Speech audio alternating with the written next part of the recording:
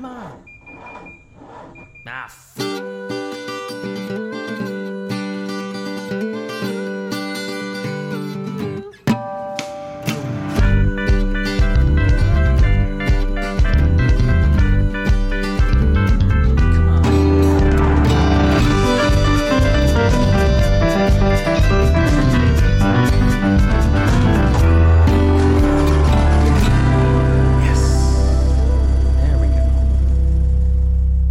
Ladies and gentlemen, boys and girls, welcome back to the only podcast produced by three two-time winners of IMSA's Spirit of the Race Award. You're tuned into the Check Engine Podcast. We're hosted on Anchor.fm, and we are streamed worldwide on all of your favorite streaming platforms. My name is Nick. Joining me, as they do every single week, Andrew is here. Tristan is also here. What's going on, fellas? Oh, not too much. It's been a busy weekend. But I guess I'm ready to go back to work tomorrow. Weekends are always too short. It was an immense feeling packed into that sigh.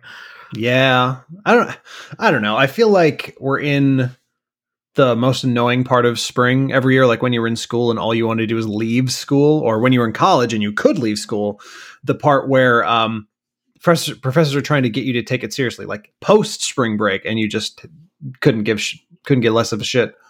Exactly. But I'm still bracing for that one last winter storm.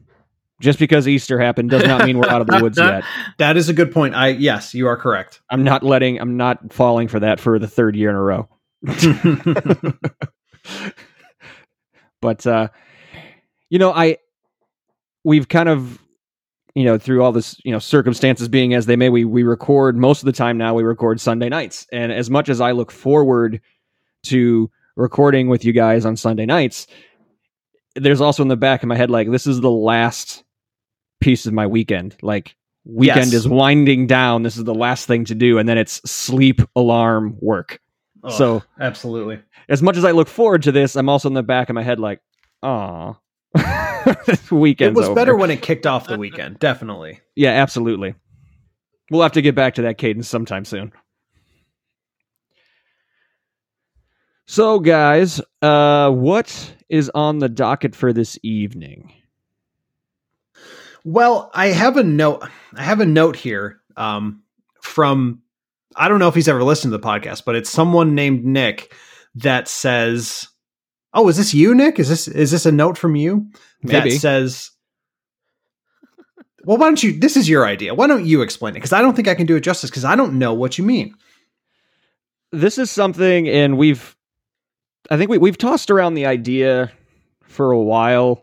It's we talked about what we're going to call it. How are we going to kind of frame it up? But what we settled on is essentially like a guilty pleasures episode. So there's cars out there, or there's brands out there that maybe we don't talk about too often. We shit on BMW a lot, so you hear about that.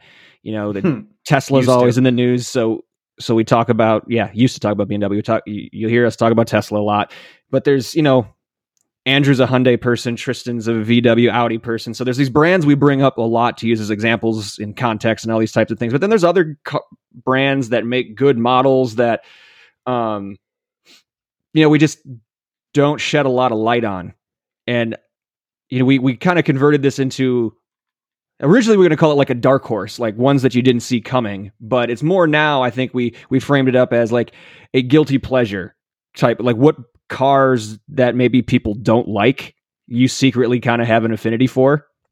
So that's what we're going to do tonight, is kind of sort through some of those.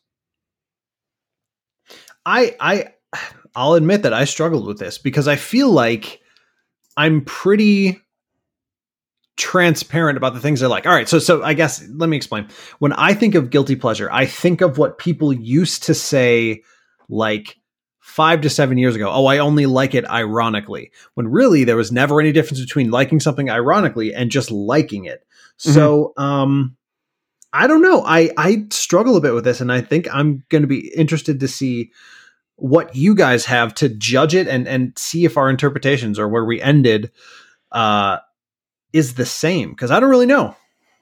As a side note, Nick, I didn't know you were telling the entire life cycle of this idea, and I was like, oh no, we did it again. Two of us prepared for one podcast, and one of us prepared for a different one. It just wouldn't be our show if we all did the same thing. We're good. I'm on the same page. Yeah, I think the way I just framed it up is just one of two ways. Like a car that I really enjoy that either we just don't talk about too much, or like one that it's almost like you're embarrassed to say that you like it because it's been shit on so much. But it's like, you know what? Actually, I do kind of have a soft spot for that. Like that's how I looked at it. Cool. I mean, we'll see. We'll see. But before we dive into that, we traditionally like to kick off this podcast with something we call Pace Laps. Any neat car news or little news tidbits that anybody has to go around the horn and share. I have a fresh tiddly bit here. All right. Oof. Gross. Spring is the season of new things, Forgiveness, of renewal and new things. And I'd like to announce a new addition to the Check Engine Podcast extended family of vehicles. Oh. My dad actually has purchased something that was brought to our attention by you, actually, Andrew. Huh? The remarkable, cornucopia, panoply, myriad of excellently priced used Volkswagens at Hall Volkswagen. Oh, really? Yeah. Okay. I was like, what the hell is this mislead? Where is this going? But no, there is a local dealership that when I was looking at cars was stocked to the absolute brim with super low mileage, really well priced, certified used cars like GTIs, GLIs, all of the trims of the CC, the Passat, the Arteon, like everything. They had everything. So he has brought home a new to us and technically new to anyone 2019 Volkswagen Golf Sportwagen. Really? Ooh. I looked at that. I was going to go test drive that. And he found the 4Motion one. Nice. So it's a 4Motion Golf All-Track, or not All-Track, sorry, Sportwagen. We're looking at the All-Track also. And it's a lovely shade of deep blue, and is new from 2019 with 12,000 miles on it. Wow. Awesome. Because it was a loaner executive car something in Detroit for like 2 years, or in the Michigan area for 2 years. And then they picked it up as new from Volkswagen, and they sold it with, the full extent of the new warranty, plus like a year or two and the 12,000 miles to make it complete. So it was. I went to go test drive it, and it is a good vehicle. If I didn't want, can always discuss, need, quote unquote, but if I didn't want something bigger that could tow stuff, that would be the perfect car for me. And as it stands, I loved it when I test drove it. It was a riot. The DSG is still amazing, especially compared to the first generation one in the GTI that he had. That felt like, a robot shifting gears for you. This one feels like magic. Awesome. And and it's got the venerable. We're making a return to a 1.8 liter turbocharged VW wagon. All-wheel drive wagon. Mm-hmm. Is that still the 5-cylinder? No, it's the 4-cylinder. Basically, just the updated version of what I had in my Audi, my A4 wagon. Oh, back in the day. Oh, yep. I remember that wagon. Oh, that's so cool. So did he have to trade anything in for this, or was this just a straight up purchase? No, we're going to let the Jeep expire from roadworthiness next year. It sadly had just been renewed. But we're letting the Jeep expire from roadworthiness and letting it live out its retirement as a workhorse around the property here, because it can actually get a surprising number of places with a bunch of tools or chopped up wood put in the back or whatever. So it's going to be retiring to that. And the Mercedes is going to be still going to have the Mercedes as the fun car. But a little bit behind the scenes, the foot came down when there was a phone call. And my mom was like, "You're going to come and get me this weekend, right?" Yes, I just got the Jeep to pass emissions, and I got to fix the check engine light on the Mercedes, but I'll definitely be there to pick you up. However, and it's like, no, could you just get a more reliable car? So they took care of that this weekend. A responsible choice. Yes. So no, it's great. Once we get weather that is anything outside of absolutely London during the Industrial Revolution gray, I will get pictures of it and put it on the Instagram. Nice. That's fantastic. That's exciting. So you've driven it once? Yeah, I test drove it. Good stuff. I was driving it so hard I almost hit an Audi coming the other direction. So really? Yeah. I don't think either of us thought the other person was coming around the corner as fast as they were. Well, that's cool, man. Yeah. How long have you had it? He literally picked it up like yesterday. So another one of those day before recording. Friday. Okay, still. Friday. I ran over and test drove it after work. So Friday. Very cool. Yeah, man. I like that. We got at some point when everybody's vaccinated and all that good stuff, we just got to get together and do a car swap. Everybody's just got to drive everybody's new stuff. That would be great. I had one not from our immediate podcast family. I sent you guys pictures of this earlier today. Friend of the show, also named Nick, who is the fine gentleman who does our check engine podcast iRacing liveries, sent me a picture from the cockpit of a McLaren 650S today. And then some pictures, obviously, of the car on the outside in a garage, and no context, just these images. And then he was sitting in a McLaren 650S. So naturally, I sent back, what the fuck? What is this? This is his father-in-law's new toy. Wow. Just picked up a 650S. So that's sweet. So then my first question back to Nick was, have you driven it yet? Of course. And he said, quote, "Not yet, but I did give him a grandchild, so hopefully soon." Oh, that's the balance there. Okay. Yeah. So that's the I scratch your back, you scratch mine. Here's a grandbaby. Let me drive your McLaren. It's not a bad trade-off. I would agree to that at the negotiating table. I think I am out here making kids for free. This is bullshit. I know, right? So, did you have anything in writing, or can you renegotiate it? Not even a Porsche Carrera in the offing. Too bad. But yeah, go Nick, go. Hopefully he gets a chance to run that 650S pretty soon, and let us know how it goes. We'll with his permission, I'll post a picture up on the site later. Gorgeous, like candy apple color with like a matching trim around the rims. Like just an awesome machine. Anything from you, Andrew? Yeah, I saw something that's less exciting, but something it was a piece of information I didn't know. Okay. So I was driving who knows where the other day.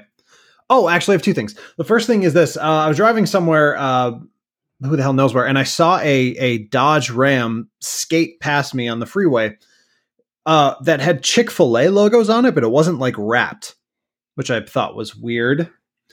Okay. So I looked it up, and apparently Chick-fil-A has a program for their franchise owners where if you hit your sales targets, you will get something to drive. Apparently they used to do like Ford trucks, right? But now obviously they're doing Rams for a year. And if you hit them in 2 years in a row, you get to keep it.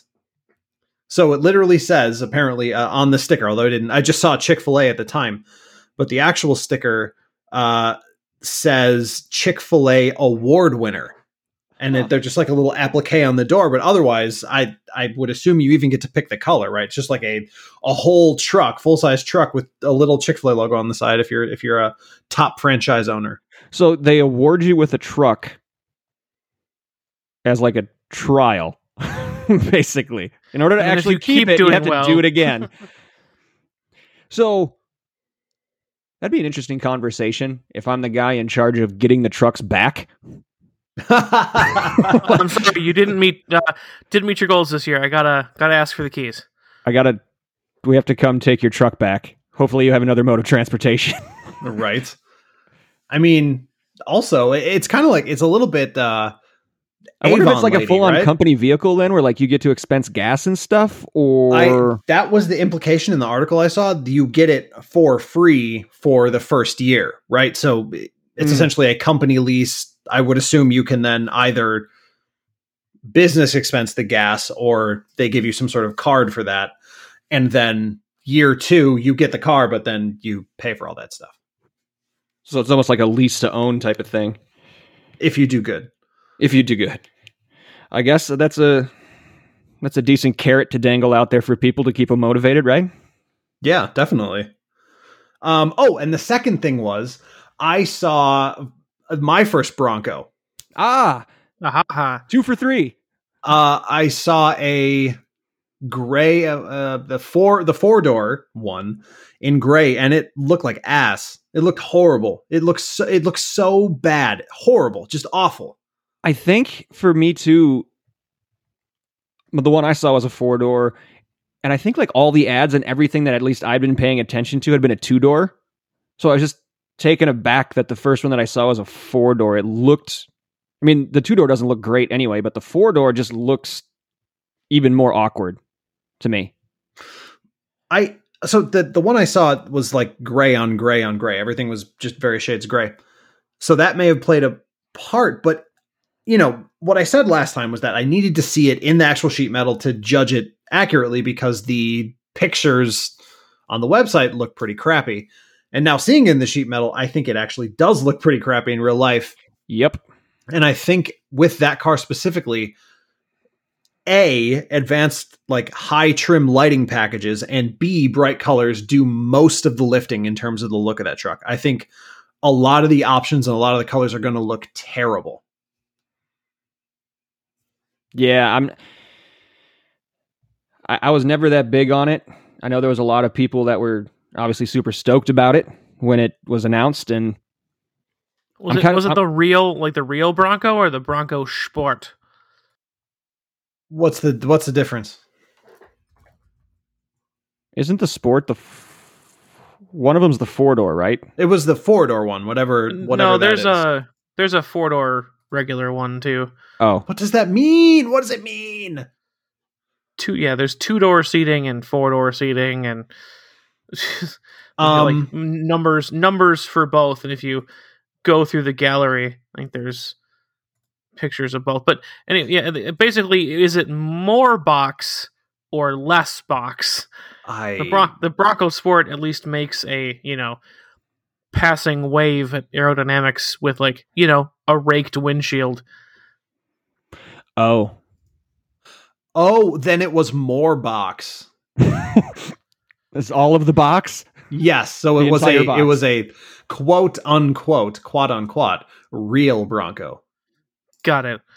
Because I think the Bronco Sport looks unassuming but boring, and I think the Bronco has, depending on options and colors and stuff, like looks more or less bad. Like the dark blue one, I don't think that looks too shabby. But then like you look at the base model one and it's like just all black, and it's like, I don't care for that. So it's, I don't know. There's something that makes it or doesn't, and I don't know what it is. I feel like you shouldn't leave it up to a shade of paint to make or break the aesthetics. I totally agree, but actually that was something that I was driving around with Meg. She didn't see it. I did, and I was trying to describe it to her. And I was like, you know those cars that you see them, you don't really know what a car looks like until you see it in like white, right? White or silver.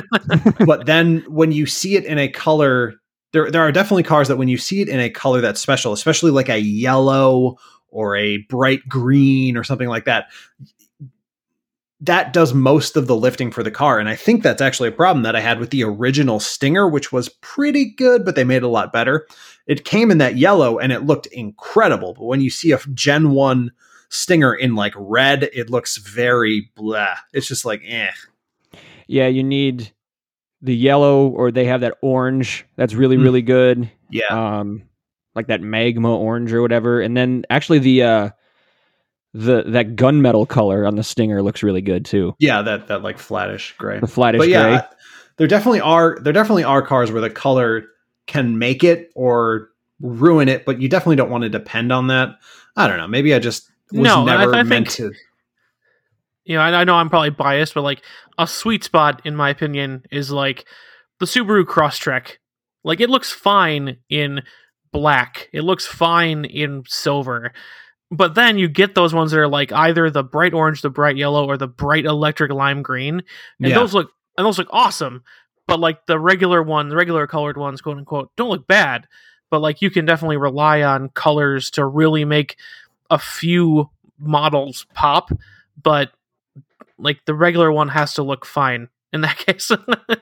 I just think I'm not meant to like the Bronco. I mean, obviously, because my first instinct was to mistrust everything everyone was saying, because it felt like a social media influencer push type thing. Like it felt very fake and generated. And now that I've seen one, I don't think I've moved off my initial theory about the popularity of the whole thing that they were doing.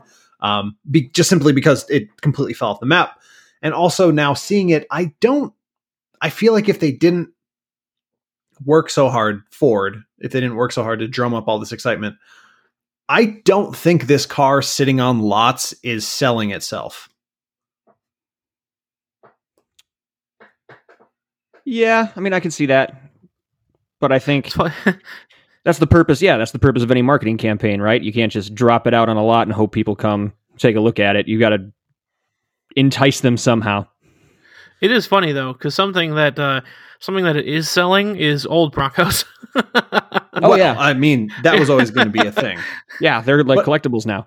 But okay, let me put it this way: if this exact vehicle was an excursion, what would it be if it wasn't so wholly dependent on the name and the image and the sales push behind the name Bronco? Would this even be anything? Oh, it'd be Ford's attempt at an FJ. Yes. That's what it would be. And then they'd be like, oh, Ford failed in their attempt at an FJ. Yeah, so no, it wouldn't be anything. Yeah, I guess that was my long-winded answer of saying that's not going to be anything. Nothing. But they're relying on Ford's relying on the member berries, the old nostalgia machine, and we're going to put Bronco on the door and see what happens. Yeah, and OJ definitely did it. Oh, totally. Everybody knows that, dude. Everybody knows that. Anybody have anything else? In a breaking bit of news, OJ did it. Yeah. Anything also, else? Andrew, here it is. The obligatory. We're a car podcast, not a murder mystery podcast. Not a murder mystery podcast. Not a true crime podcast. Serial 2. No, that's it. That's all I got.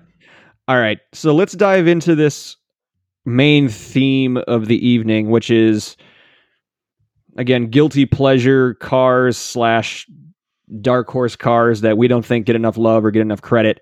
But before we do that, just want to remind you guys quick how to get a hold of us on the socials. You can find us on Facebook if you search Check Engine Podcast. Andrew, where can they find us on Twitter? At Check Engine Pod. And Tristan, where can they find us on Instagram? Also at Check Engine Pod. There you go. So be sure to like, follow, share, post, DM. You can reach out how and when you can on those channels, folks. You can ask us questions to answer on air. You can let us know your opinions on the shit that we talk about on our episodes. Let us know what you like and don't like. Give us topic ideas. Anything you want.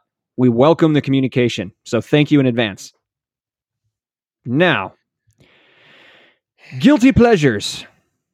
How do we want to set this up? Is this just kind of round robin? Are we going to... Oh yeah, let's pay some respect to the classic format, and let's just circle it around. Hey, I don't know. You were mentioning before we turned the mics on, Andrew, how you like to keep it fresh sometimes and don't want to just fall into the same. But you got to sometimes give the people what they need, and I think this is clearly something they need. However, I will say this: I think that I'm going to have to shotgun last here because I have cars picked out, but I don't know what a guilty pleasure car is, and nor do I know where it fits in the list of cars that you like. Because obviously, if it's a guilty pleasure car, you like it, but the implication about a guilty pleasure is that you should or do feel bad about it for some reason. So that's give me some context. I think that's where you might be having problems with this idea. Is to have a guilty pleasure, you have to care what anybody else thinks. So yeah, and since you don't ever, that might. I've told you there are times it has happened. So yeah, that might be where your issue is, but I got one Tristan's gonna love, anyways. I don't know. So good. So do you guys just want me to kick it off, Andrew? Just give you an example, maybe. Yeah. Let's see. Okay, so the first one I chose is a car that it belongs to a brand who I think we've actually questioned whether or not they still make cars on the on the show. It's one that gets, at least nowadays, very little pub, very little love from anybody. And even when this car was first out there and people were, at least in its first iteration, they were kind of hot on it, there were a lot of other people who were like, no. And there was kind of mixed bag. The people either really liked it or they really didn't. And just kind of because of the way the brand is viewed, this isn't something that I've brought up before to you guys, but especially the first generation and the most recent, there's that middle iteration of it, the middle facelift, which was complete ass. But I really liked the Chrysler 300C. Oh, boo. Get this man out of here. See, that's why I didn't bring it up, because I knew I was going to get hate for it. That's a guilty pleasure car. Was this a bad reaction to have? It's funny you mention it, because I actually saw what I thought was actually a really nicely done one today while I was driving around. There can be nice mods and stuff okay. Like well, that. all right. Well, hold on. All right. Into that. So this would be the first question, right? I think this probably fits it pretty well. Because I booed you, and you deserve it. but I see what you put in the chat too, Andrew. No, that is not on my list at all. I was trying to. I put a guess in the chat. I was guessing he was going to say the Fiat 500 of Barth. But all right. So here's the question about the 300C specifically, right? Because it's essentially just the Charger with a weird body kit. So I think that puts it in an odd position in terms of just like being a car and existing. But I also think the biggest problem with the 300 is the fact that I haven't seen one even sitting on a dealer lot that's completely stock. Right. And I think that's kind of what I like about it, is that it's very easy to make very much your own without a lot of effort. It might just be rims, it might just be a window tint, it might be something pretty basic. But yeah, as it sits on a lot, it's like, you can kind of pass by it. But Tristan just mentioned it too. He saw one. Like if you get there's a couple that were rolling around here. It was that deep gunmetal Stinger gray, and it has black rims and a window tint on it. And I'm like, that actually looks pretty badass. That's actually a pretty nice looking car. Now, it's a Chrysler and it's probably all rust underneath, and it's probably going to last them for 2.5 years in Wisconsin. But I don't know. I always have kind of had a soft spot. Like, I'm not actively going out to get it, but if I were forced to have a 300C, I wouldn't be that pissed off about it. Oh no, sir! Not even, please. No, don't. Not even forced, but just like if you like happened into one as like a contest prize or something. Yeah, exactly. Yeah. Like Contest prize. okay, like you're at the Indian casino and you hit the slot machine and there's the 300C on the turntable, right? It's like, oh, okay. I guess all right. I could do something with that. Yeah, okay, yeah. I consider paying the tax on that. Yeah, exactly. I would. There you go, Andrew. I would consider paying the tax on a 300C. Okay, all right, okay. I think I have the idea here. Tristan, what's your first one? All right, so my first one, I'm trying to decide how mad I want to make Nick first. All right, let's go for it. It takes a lot to get me pretty mad, as you know. So very much along the lines of yours, Nick. If I like got a really good deal on one, or won it as a prize, although it wouldn't happen anymore, it would be the C4 Corvette. C4, huh? Yeah, I think it's. I like the more squared off design language in that, because I think it's actually, here's I don't know, maybe I'm probably an unpopular opinion, but I think if the rear end of the Corvette through the C7 is going to look like the rear end of the Corvette through the C7, where they just kind of and they're done, lopped it off, then the more blocky body style of the rest of the C4 actually happens to fit that pretty well.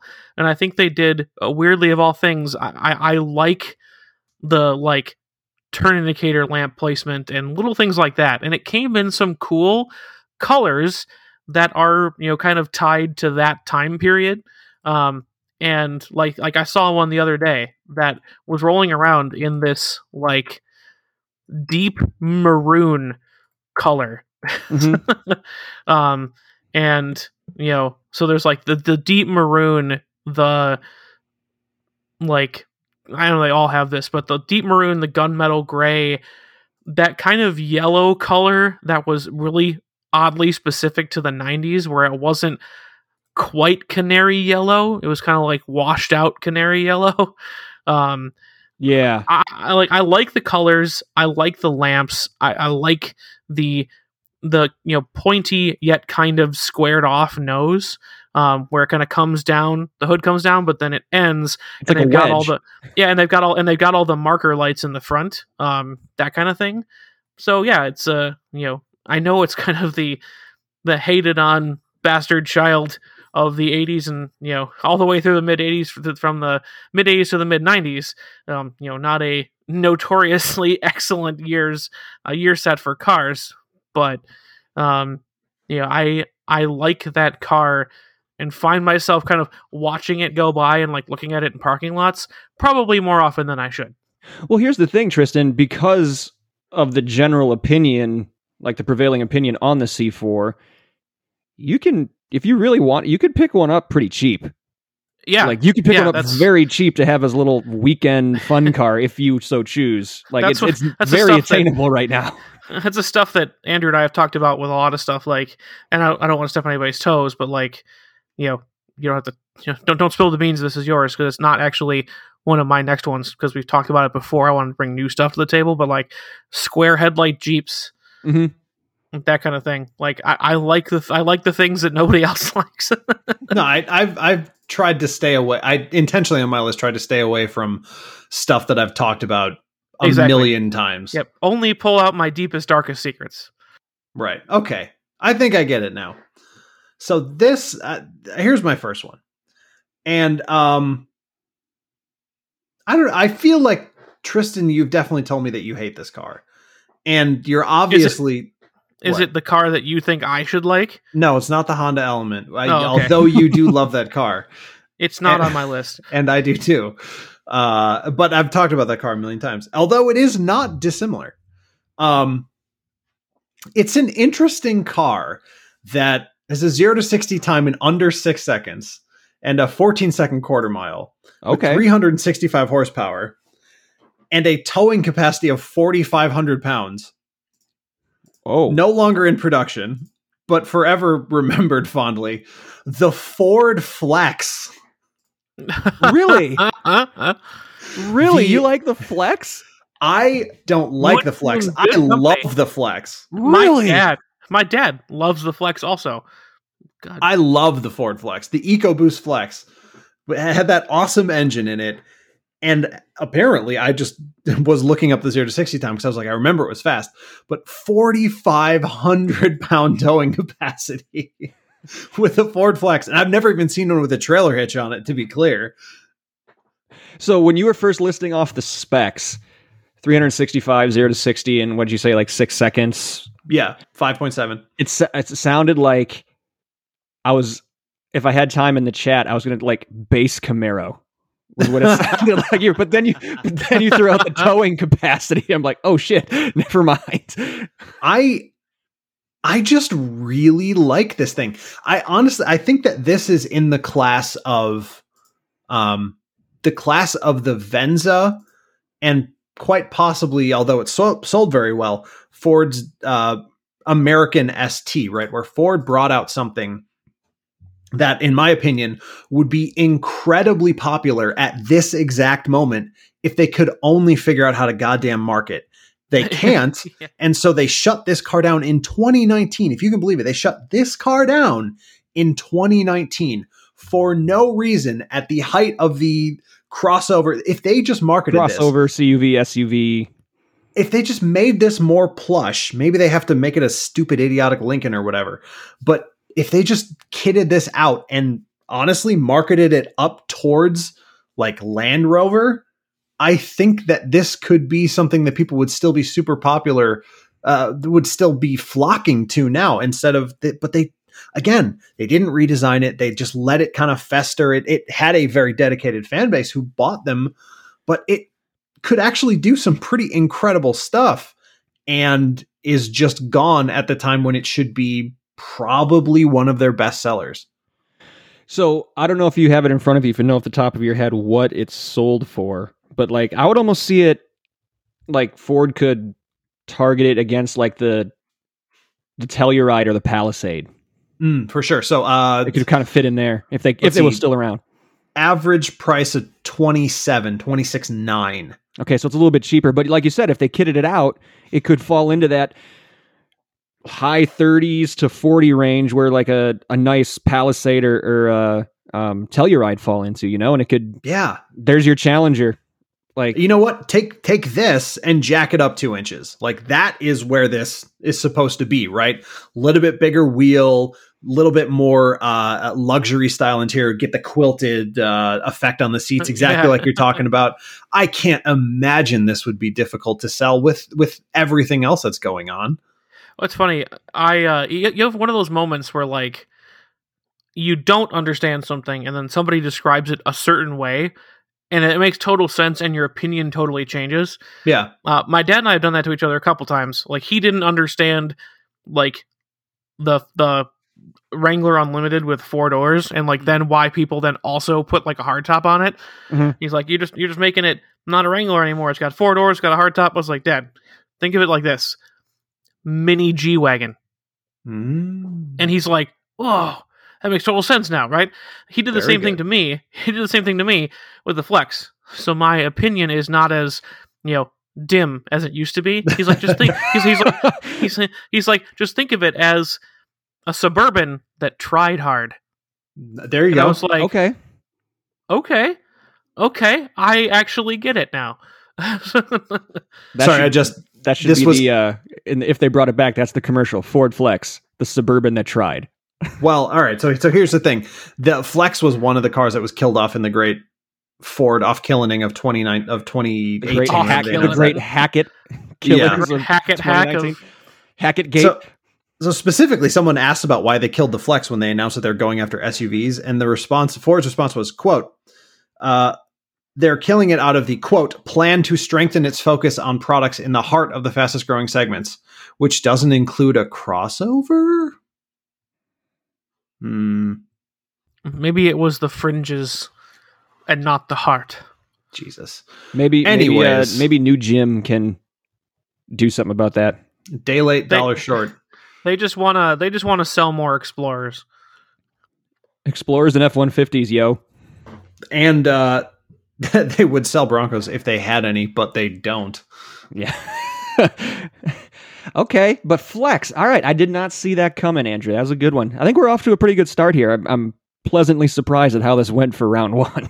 Okay, I got to adjust my list because I clearly I had some ideas, and I think that they're a little outmoded now. But all right, moving on to round two. I'm going to change it up and go to a little bit higher end sports car for my next pick. And this one isn't as much of a guilty pleasure like the 300C was. I don't feel guilty about this at all. I just feel like it doesn't get enough love. So I know from the time that the three of us spent at auto shows, we get to this booth and you guys don't even bother looking left or right. You walk straight through, nothing to see here. This one does not move the needle for you, but I am absolutely in love with the Jaguar F-Type. I absolutely, it's like a poor man's Aston Martin, front engine V8, 5-liter supercharged. And instead of paying $230,000 like you would for a Superleggera or whatever the heck Aston is running, you can start it here at $61K or $61,500 for the F-Type. 500 up to 575 horsepower in the 5-liter supercharged V8. It's the first Jaguar in, I don't know, 50 some odd years that's road legal and can hit 200 miles an hour. And every video I've seen of it, I haven't heard it running in person, but it sounds glorious. Every video, any footage I've seen of it, and anything from the last 5 years. I think the 2021 facelift looks incredible, but even the prior version up until like 2019, 2020, like from the mid 2010s up, like it's just an incredible car. Even though I'm not a convertible person, I do think the convertible version of this looks better than the coupe slightly, but I would take either. I absolutely love this car. Cannot wait to eventually drive one. But everyone loves this car, literally except for me.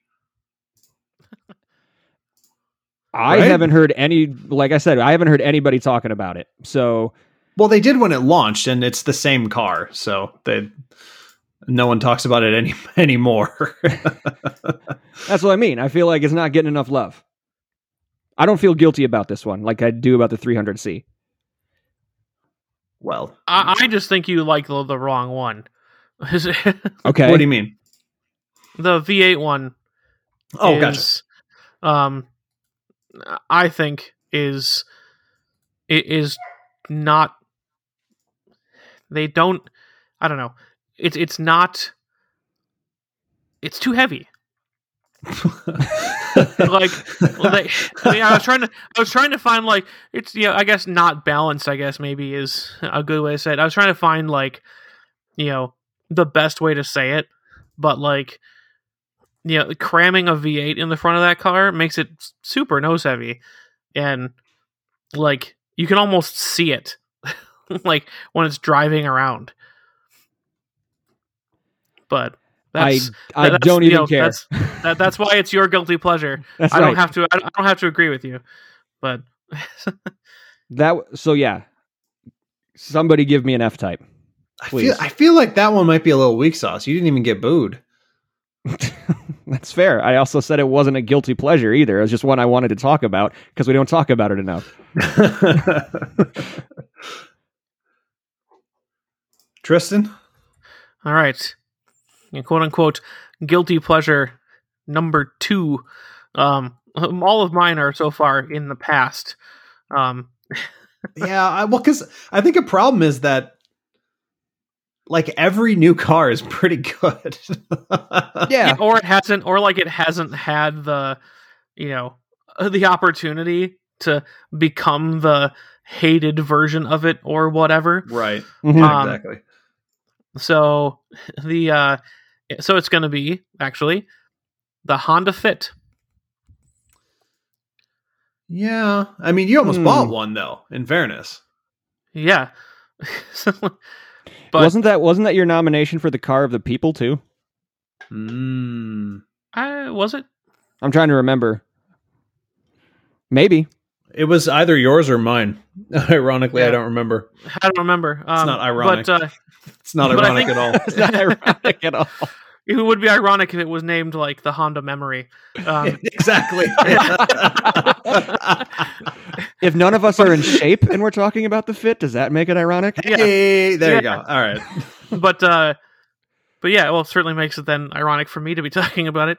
I'm not mentally fit there. But but I guess perhaps it's been talked about before, but I think it's the butt end of a lot of jokes on everything from television to things what car people talk about. It's the car you buy because you've bought into the advertising. I think it's kind of the general consensus. But I really like it. I think they did a really good job of, I think much like Ford did with the Fiesta, and unlike the Toyota Yaris or the Nissan Versa, they've done a really good job of bringing a small Asian and European brand, size and sensibility vehicle over and making it, beloved by a certain subset of people, including people I know who've purchased, 2 or 3 in a row. So I think the Honda Fit is generally kind of, scorned by quote unquote car people, and even, that's enough of a meme that's made it into, pop culture. But I love it. It's sad to see that it's not coming to the US anymore, but Honda Fit. There's one always parked at the chiropractor's office right around the corner from my condo complex. Is it driven by chiropractors? I don't know who drives it because I've never seen it being driven. It's always just parked there. But I assume Maybe it's it's a one of show the car. chiropractors unless there's a customer who's there every single day. They've got it really bad. Or maybe it's Someone a on- test car. They're like, all right, how bad's your spine? Get in this Honda Fit. Yeah, cram yourself in this Honda Fit. If you can't do it, we got to fix you. In the backseat. No. Okay. The backseat. Yeah, So I didn't get booed there either, Andrew. So I guess I didn't meet the criteria. But Well, I I guess mean, that was just such a visceral reaction. I don't know if that car's boo worthy. I guess it just doesn't get a reaction out of me. It's one of those I don't look twice at. But I think it's a little bit normy. yeah, maybe that's why I think it's a guilty pleasure. Oh, well, excuse me. Mr. Hipster, how is your mustache? All right. How can I lead into this one? I feel like Nick did a really good job with his first lead in, which is part of the reason why he got that reaction from me. But I don't know. I don't know how to lead into this one because, all right. So this is a car that is like that was definitely inspired by Need for Speed Underground, but came about 10 years too late. It's a car that has street racing cred, a good amount of power, good amount of torque, a spoiler, a body kit, all of that. And it's also a car that Meg looked at, my wife, and almost bought when she bought her Cobalt. But I told her that it's a good thing she didn't buy it, because if she had owned and driven that car, I never, ever would have talked to her or dated her. So a car that I actually love a lot is the Dodge Caliber SRT 4. boo. That is such no. All right, listen. All right, Boo this. Boo. Boo. Boo hiss. wait. Boo. Before you continue, Boo, Andrew, boo.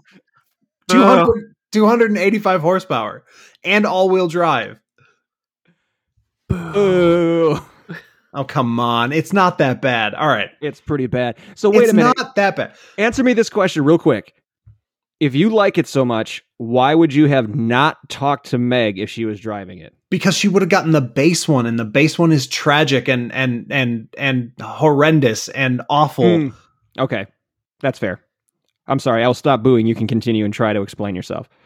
All right. So. Oh. Okay, all right. Let me sell it to you this way. It has a boost gauge that comes with a vacuum side as well. So it's a real boost gauge. Okay. Whoa. Paul Walker probably never drove one of these, but he would have if he was poor. Oh. Got it. Okay. How'd you put it that way? Okay. All right. I honestly, there's no particular reason for me to like this car. It is horrendous to look at. It is absolutely tragic to see in public in any capacity. I've never even seen an SRT4, if I'm being completely honest. They may not really exist. But I really like the idea. I like the concept. It checks even now. So this car came out in like what, 5 or something. It was that the mid aughts. Mm-hmm. And it just seemed like it's everything I've ever wanted in a car, and it still is today. I always wanted a hatchback with all-wheel drive, power, manual gearbox, and some edge to it. While it's ugly, it had edge. I mean, this is guilty pleasure, so if it floats your boat, I mean, that's good for you. But man, Is that the worst one yet? Worst vehicle, so probably the best presentation so far. Honestly, the most fitting of this episode. I'm just gonna link the gallery of photos. The interior of this car, even for 07 or 08, whenever this was published, is so, it's horrible. It is the worst thing I've ever seen. But yet you abhorrent. like it. So it's gotta be. I mean, there's just something to it. I actually. How long did they produce that car for? Like, when did they stop? 2009. Really?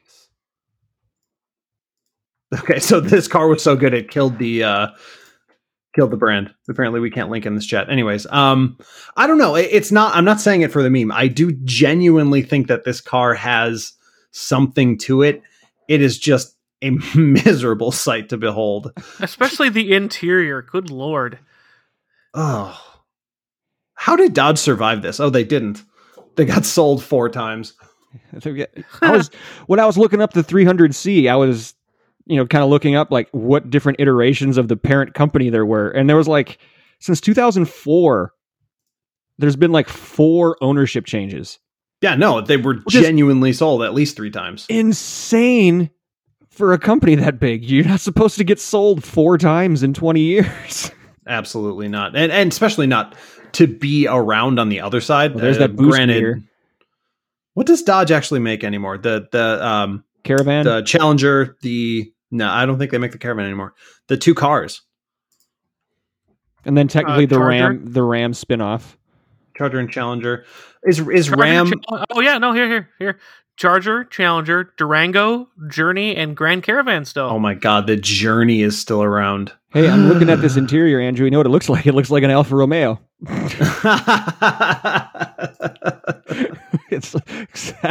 That's where all the unused parts went. Oh, into the Julias. It's just the worst thing. However, there's just I don't know, man. If someone were to give me an SRT4, You'd pay the taxes on it? I'd pay the taxes on it, and they would be low.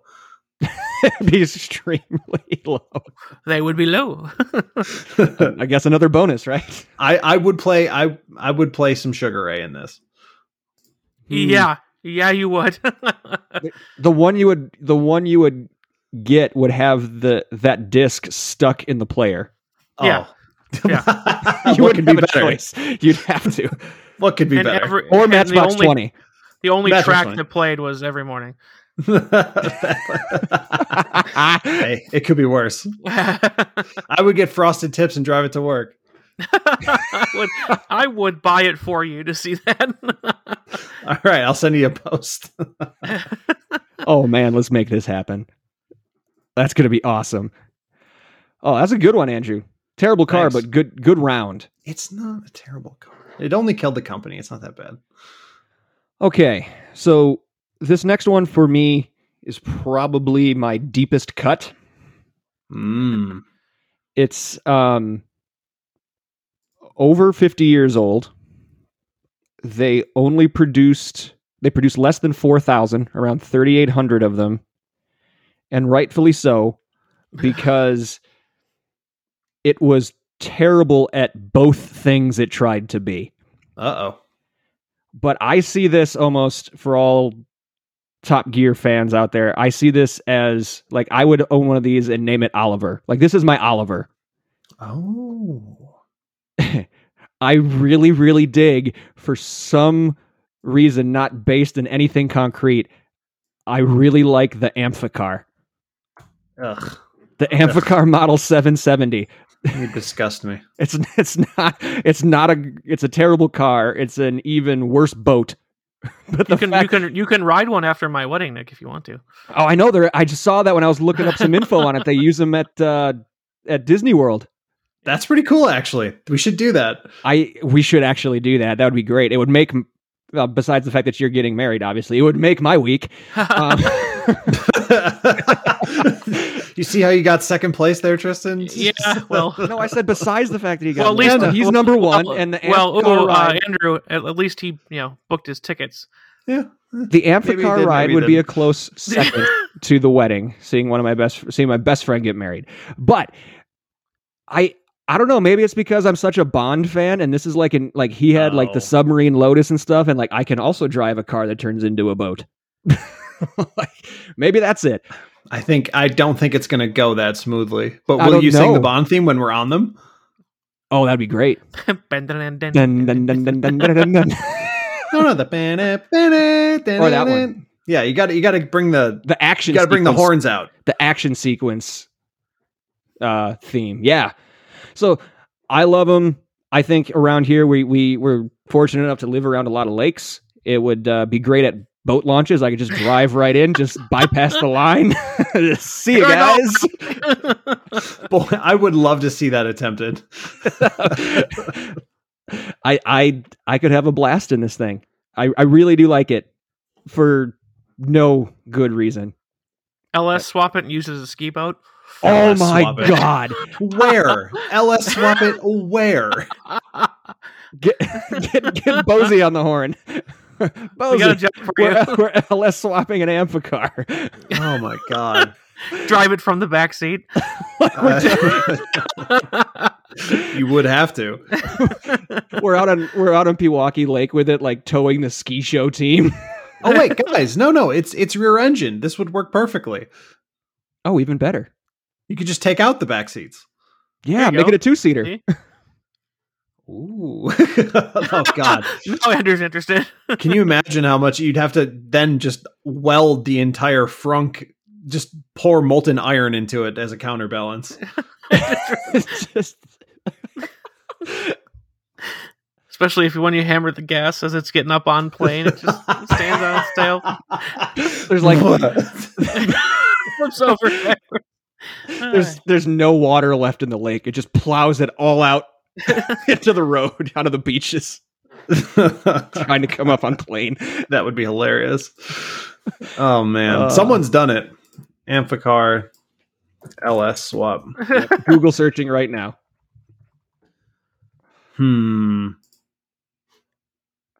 Nope. Mm-mm. The top Google result wasn't a YouTube video, so no one's done it. Mm-mm. That's what that means. Yep. So maybe we can find one for cheap and be the first to do it. God. Possible. Oh my God. Possible engine conversion options. I'm building an Amphicar with a Toyota MR2 engine, hooked to a VW bus transmission. Oh wow. Honda VTEC. Nice to know we have better choices of running gear than Cubans. What? That's whoa, bizarrely racist. Whoa. Okay, so all right. Well, for the listeners here, before I fall too far down this rabbit hole, there is a full forum for this, and it is marginally active. So people are trying shit with them. Yes, they absolutely are, or at There least is a looking There is a for niche parts. market for this. Noise from transmission or clutch. Yeah, the car's 1,000 years old, buddy. It's gonna have noise. Yeah. Anyways, Anywho, Amphicar is my third guilty pleasure choice. that's weird. Mine. Call me what you want. I don't care. I did. No, I think that's very interesting, and we fell down an even more interesting rabbit hole with it. But so for my third guilty pleasure, it's something that I believe I have like mentioned on the podcast before, but I don't think we've gone into any serious detail. But it is the Mazda 5. Was that wagon? It was like the weird, like littlest minivan. Oh no, I was thinking of the right. Mazda. I think it was Insert just a number here. hatchback. 6. Anyways, Yeah, it was. It was basically their kind of, what do they call them in England? The people carrier. Mazda 6. So. Oh yeah, yeah. I know which one you're talking about. Yeah, and it was. I'll, paste the image here. It actually got super good reviews. Yeah, it did. Yep. And like I said, it was. It did have quote unquote disappointing crash test scores. For a family car. Yeah, You love to see it. But yeah, it was. We rented one at least twice as a family, and like simply superb road trip car. It's got the whole minivan, sliding doors, big flat rear cargo area thing going on, while it still drives like a decently put together Mazda. They're always going to be, sharp in the handling department and everything else, even if it's not, Mazda speed product. But they're, it's a really well put together car from a driving perspective, and it's just immensely useful. like three rows of captain's chairs instead of a bench or anything like that. That's nice. So the access to the third row is super easy because you just walk between the front two seats. But yeah, it's like I've actually audibly heard it derided as, which is funny because it's like, well, why didn't they just buy a minivan? It's like, that's usually not the go-to slur thrown at people, is that they should have bought a minivan. But I think it's incredibly useful. It is super boring to look at. And it came in, I think like the only interesting color was like maybe red. Everything else is gray and silver and black, and I think just a red. And Nick, this is kind of a combination of, I have heard it talked badly about occasionally, but mostly just kind of underappreciated. I think there was like 1 year where they sold more than 20,000 of these things. Yeah. Wow. So not a great seller. Nope. But that's kind of Mazda's MO outside of the Miata. Yes. Which I saw it's a weird thing. When we were buying my dad's car at Hall, they had a first generation Miata, the second Miata ever titled in the state of Wisconsin. They have in their showroom. Wow. Interesting. So, but yeah, so the Mazda 5, a little bit underappreciated and a little bit ridiculed. So it kind of falls into both of those categories, Nick. So that was my wrap up one, is kind of a little bit of both sprinkled on top. That's a good one. And I think we talked about this with the first time we had Artisan Loaf on. Like, Mazda is just one of those brands, and we don't talk about them that much at all. And it's like, they don't necessarily build bad cars. It's just I just don't think they know where to place themselves in the market. They're just kind of out there in no man's land. Like they're too expensive, so you're not going to shop them with Camrys or Civics, but you're also not going to shop them with like an RCF. You know, they're kind of like right in the middle, and it's like, what do you do with them? It's kind of there, but they don't necessarily make bad cars. I've never really seen a poorly reviewed one that I can remember. Yeah. That's interesting. That's an interesting pick. All right, let's see here. I got a couple last ones that I like. Let's see. Some nominees. I was thinking Chrysler 200, but that's kind of boring. It was just a shitty car, essentially. Mm-hmm. But do you like it? Or was it you just want to I always liked it, but it's just essentially it's like a it's a modern car, so it's essentially better than anything made in the 30 years that precede it, but it was just a bad car. And I've also thought about the Volkswagen Thing, but I mean, they have one of those to haul too. It's mostly for the meme though, because obviously everyone wants a car that you can just take apart with your hands. Yeah. Instead, I'm going to go with a car that I've never mentioned on this podcast ever, and I've never even thought about until I saw it just a few days ago and was like, oh my God, I forgot about that thing. The Suzuki X90. Whoa. Okay. Tiny little, it looks like every remote control car in any low budget video game ever. It's the size of a peanut, and it is a off-roader nominally with a very 1990s spoiler on the back. And it has a T-top, removable top, and it's the dumbest shit ever, and it's completely awesome. It's listed as a compact sport utility vehicle. Yeah, I'll say. Oh, it's quite compact. It's smaller than that. Literally dozens of horsepower. 95. Yeah. With 1,000-pound towing capacity. Oh my God, you can tow with it. As much as we make fun of the X90, the Suzuki Samurai had 66 horsepower. Dude, they used for a while they used the X90 as the Red Bull marketing cars. Yes, because you could stick a Red Bull can sticking off the back. They did. Oh my God, I forgot. You can buy one. Vehiclemarkets.com. This is 1998 Suzuki X90 Red Bull. They took the can and the decals off, but it still has the blue and gray livery on it. Oh my God, I forgot about that. That is totally awesome. This thing is, I mean, it's like the Samurai, but it's far more lovable. And if you can find a picture of the stock interior, it's marvelous. The fabric should be used on every car. I mean, it's so hard for me to describe how small this thing is. It's almost smart car. Small. I think it's as small as a smart car. It's like Honda Del Sol on stilts. Yes, it's itty bitty. This thing is awesome. And the fabric looks like the soda cups from the gas station. Oh, 100%. Yeah, it's the most amazing fabric I've ever seen.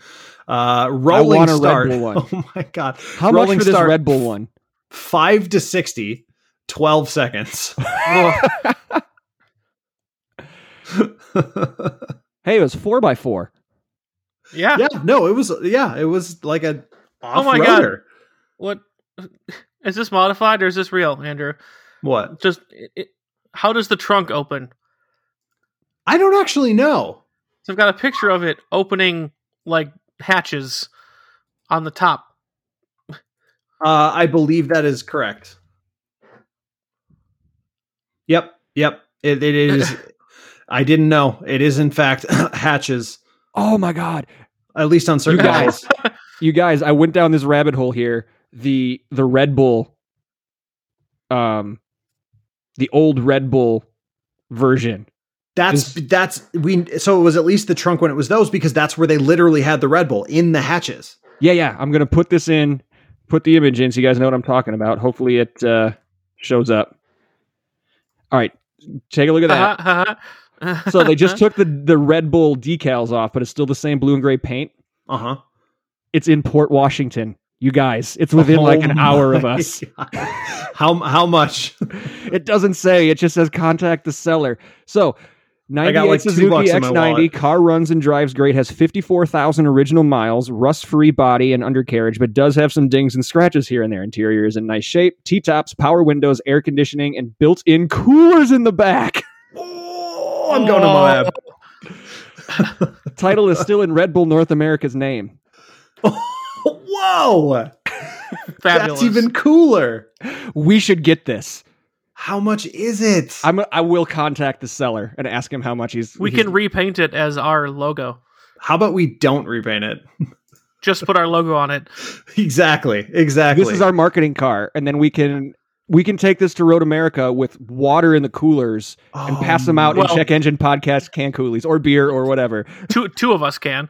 Yeah, two of us can. It's got towing capacity. I'll just sit in the back in the trailer. Oh my God. I cannot even believe it. Please email them. I'm going to contact the seller as soon as we get off this episode. Oh my God. This went better than I ever could have imagined. Oh, it's got a cassette player, bro? Yeah. Oh my God. It's a 5-speed 4x4. You could totally go to Moab. So stoked for Moab. I'd be so stoked. I'm so stoked for brewskis at Moab. Brewskis at Moab. Oh, this made my night. Andrew, thank you so much for bringing this up. Amazing. Awesome. It shouldn't be a guilty pleasure is what I'm telling you. Well, all right. My mistake. But, that's so cool. So I feel like that's a really good spot to end. I don't know how many cars you guys picked. Do we have like any other honorable mentions that we want to get out there before we... Andrew, you mentioned a couple of yours. I did. Did I mention the Toyota Previa? You did not until just now. I've definitely brought that up. That's not a guilty pleasure. That's just a really, really good van. And like kind of gone too soon territory because it was mid-engine, all-wheel drive. Like that was... And also a big part of my childhood, obviously. But that was still one of... Like that's like the ideal minivan to me. Yeah, I mean, I don't think you're wrong there. Yeah. Okay. Anybody else? Well, I've got a couple other ones. The Buick Regal GS was on my list. Okay. As a guilty pleasure, because we shit on anytime we talk about Buick, it's very negative, and I think most people now. Buick is mostly a furry company now, but yeah. Yeah, mostly. Yeah, as you tweeted. But for the performance you can get out of a GS, again, another one of those where, like, if I won it at a casino, I wouldn't mind driving it home. Actually, you know what? It's funny you should bring that car up. I saw a Regal GS today with the license plate fast sedan. Oh, there you go. And it is. So, I mean, he's that person is not lying. It was accurate. So that was an honorable mention of mine. Tristan, to your Mazda theme, RX-8, the last edition of the RX-8, I kind of had a soft spot for. Plus the whole rotary engine thing, a little bit quirky, right? So. Oh yeah. And then this one is more like the F type for me, where it's not a guilty pleasure. I just think we don't talk about the brand enough, and they make really good shit. I really, really, really dig the Volvo S60. Yeah, me too. Actually, the newest one I saw recently. Oh my God, on the road, and I was like, okay, that actually looks really good. That's awesome. Yeah, it does look really awesome. For me, I put it up there almost with like, it's on that plane with like a Genesis. Yeah. Yep. It's so, I don't know if that's a guilty pleasure. It's just, hey, we don't talk about Volvo a lot on the show, so I got to bring it up. So those are mine. Tristan, do you have any other honorable mentions? I did have one. The Jeep Patriot. Really? Yeah. Yep. Wow. Okay. I almost bought one. I had the definitely not the Jeep Liberty. At least the old Liberties or the Compass, actually more specifically, they were actually built in the same factory as the Compass. But because those are actually awful. And this one had really its only weak point was the kind of so CVT. But it did have a 5-speed manual, I think, available. Also, which fixed a lot of that. And it was the most approachable Jeep until I think probably the new Cherokee or maybe the new Renegade to get the trail rated badge for a while. But tons of space, really long wheelbase comparatively, so it towed well. And the seats were super comfortable, and I don't even think it looks all that bad. It's got kind of the mid 2000s a Jeep face with the vertical grille and the round headlights and everything is square. So it's not great, but I think it looked better than a lot of other things they were slapping that look on. So that was pretty good. And plus, if we could, import a European version, one of the options in Europe was a Volkswagen diesel paired to a 6-speed manual. So a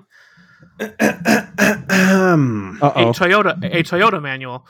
That all sounds great. It sounds just fabulous. But you know what the Jeep Patriot is, right? It's a lifted caliber. No. It is. It's a lifted caliber. Because it shares a platform. Because it's the same car with a lift. No, the Jeep Compass is the same car with a lift. Oh, whatever. Be wrong and suck it. Jeep Compass. Episode title. That is the episode title. The Jeep Compass is literally a facelifted caliber. That's right. Which is what I hated. So I think if I remember so right, terribly sorry. I sat in the Patriot at a car show once, and it wasn't bad, except for when I sat in the seat, my head was scraping the roof. That's true. And I don't not have made for tall people. Yeah. So. Yeah, it was a weirdly not even a weirdly short car, just weirdly, I guess, squat. It was they tried to get ground clearance without making the overall vehicle too tall, so the roof line was low.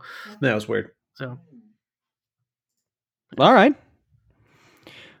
Well, cool, guys. I was a little nervous, but I thought that actually went quite well. Yeah, once I figured out what the heck, like I said, I had a bunch of other stuff like the Pontiac Tempest wagon, but that's just a car I like and hate the people who drive it. So that doesn't really count too much. Just stuff like that. You'd be a little guilty if you drove it because you'd be one of those people, but... Well, no, because I'd be the person who brought his to an auto show and then went around ripping the GTO badges off of everyone's Tempest wagon because it's just not a thing that was ever made. It's not a GTO, it's a Tempest. Stop. That's true. That's true. So, listeners, let us know some of your guilty pleasures. What cars do you like that you think only you like? Or you like it even though you know it's a bad car or truck or van? Let us know. We told you how to get a hold of us on the socials, so reach out and let us know if we missed any. So, you guys ready to close out for the week? Yeah, I'm ready. All right. So thanks for sticking with us today, everybody. We appreciate you listening. But as we said, we don't want you just to listen. We want to interact with you. Let us know what your guilty pleasure vehicles are. We already mentioned how to find us on the socials. As you're listening, as you're streaming on your favorite platform, be sure to please leave us a review, preferably a good one I'll take 4 stars, but preferably 5. You can also hit that subscribe button for us. It's free. You'll get notified of any new content that we put out. If you're really into what we're doing and you'd like to support us monetarily, you have 2 options for that. You can go to patreon.com/checkenginepodcast, or you can hit the support button on our homepage at anchor.fm/checkenginepodcast. Every cent pledge is put towards making this podcast a better experience for you, the listener, and or getting our hands on the Red Bull Suzuki X90. None of it goes back into our personal pockets. So again, thank you in advance. Who or what are we thanking before we get out of here, guys? I mean, I'll thank Red Bull for having a still titled X90 for no reason. Damn it, you took mine. Yeah, I know I did. Had to get in there early and often. Son of a bitch. No, because actually, if through some idiotic mistake of fate we can actually get our hands on this thing, that would be pretty hilarious.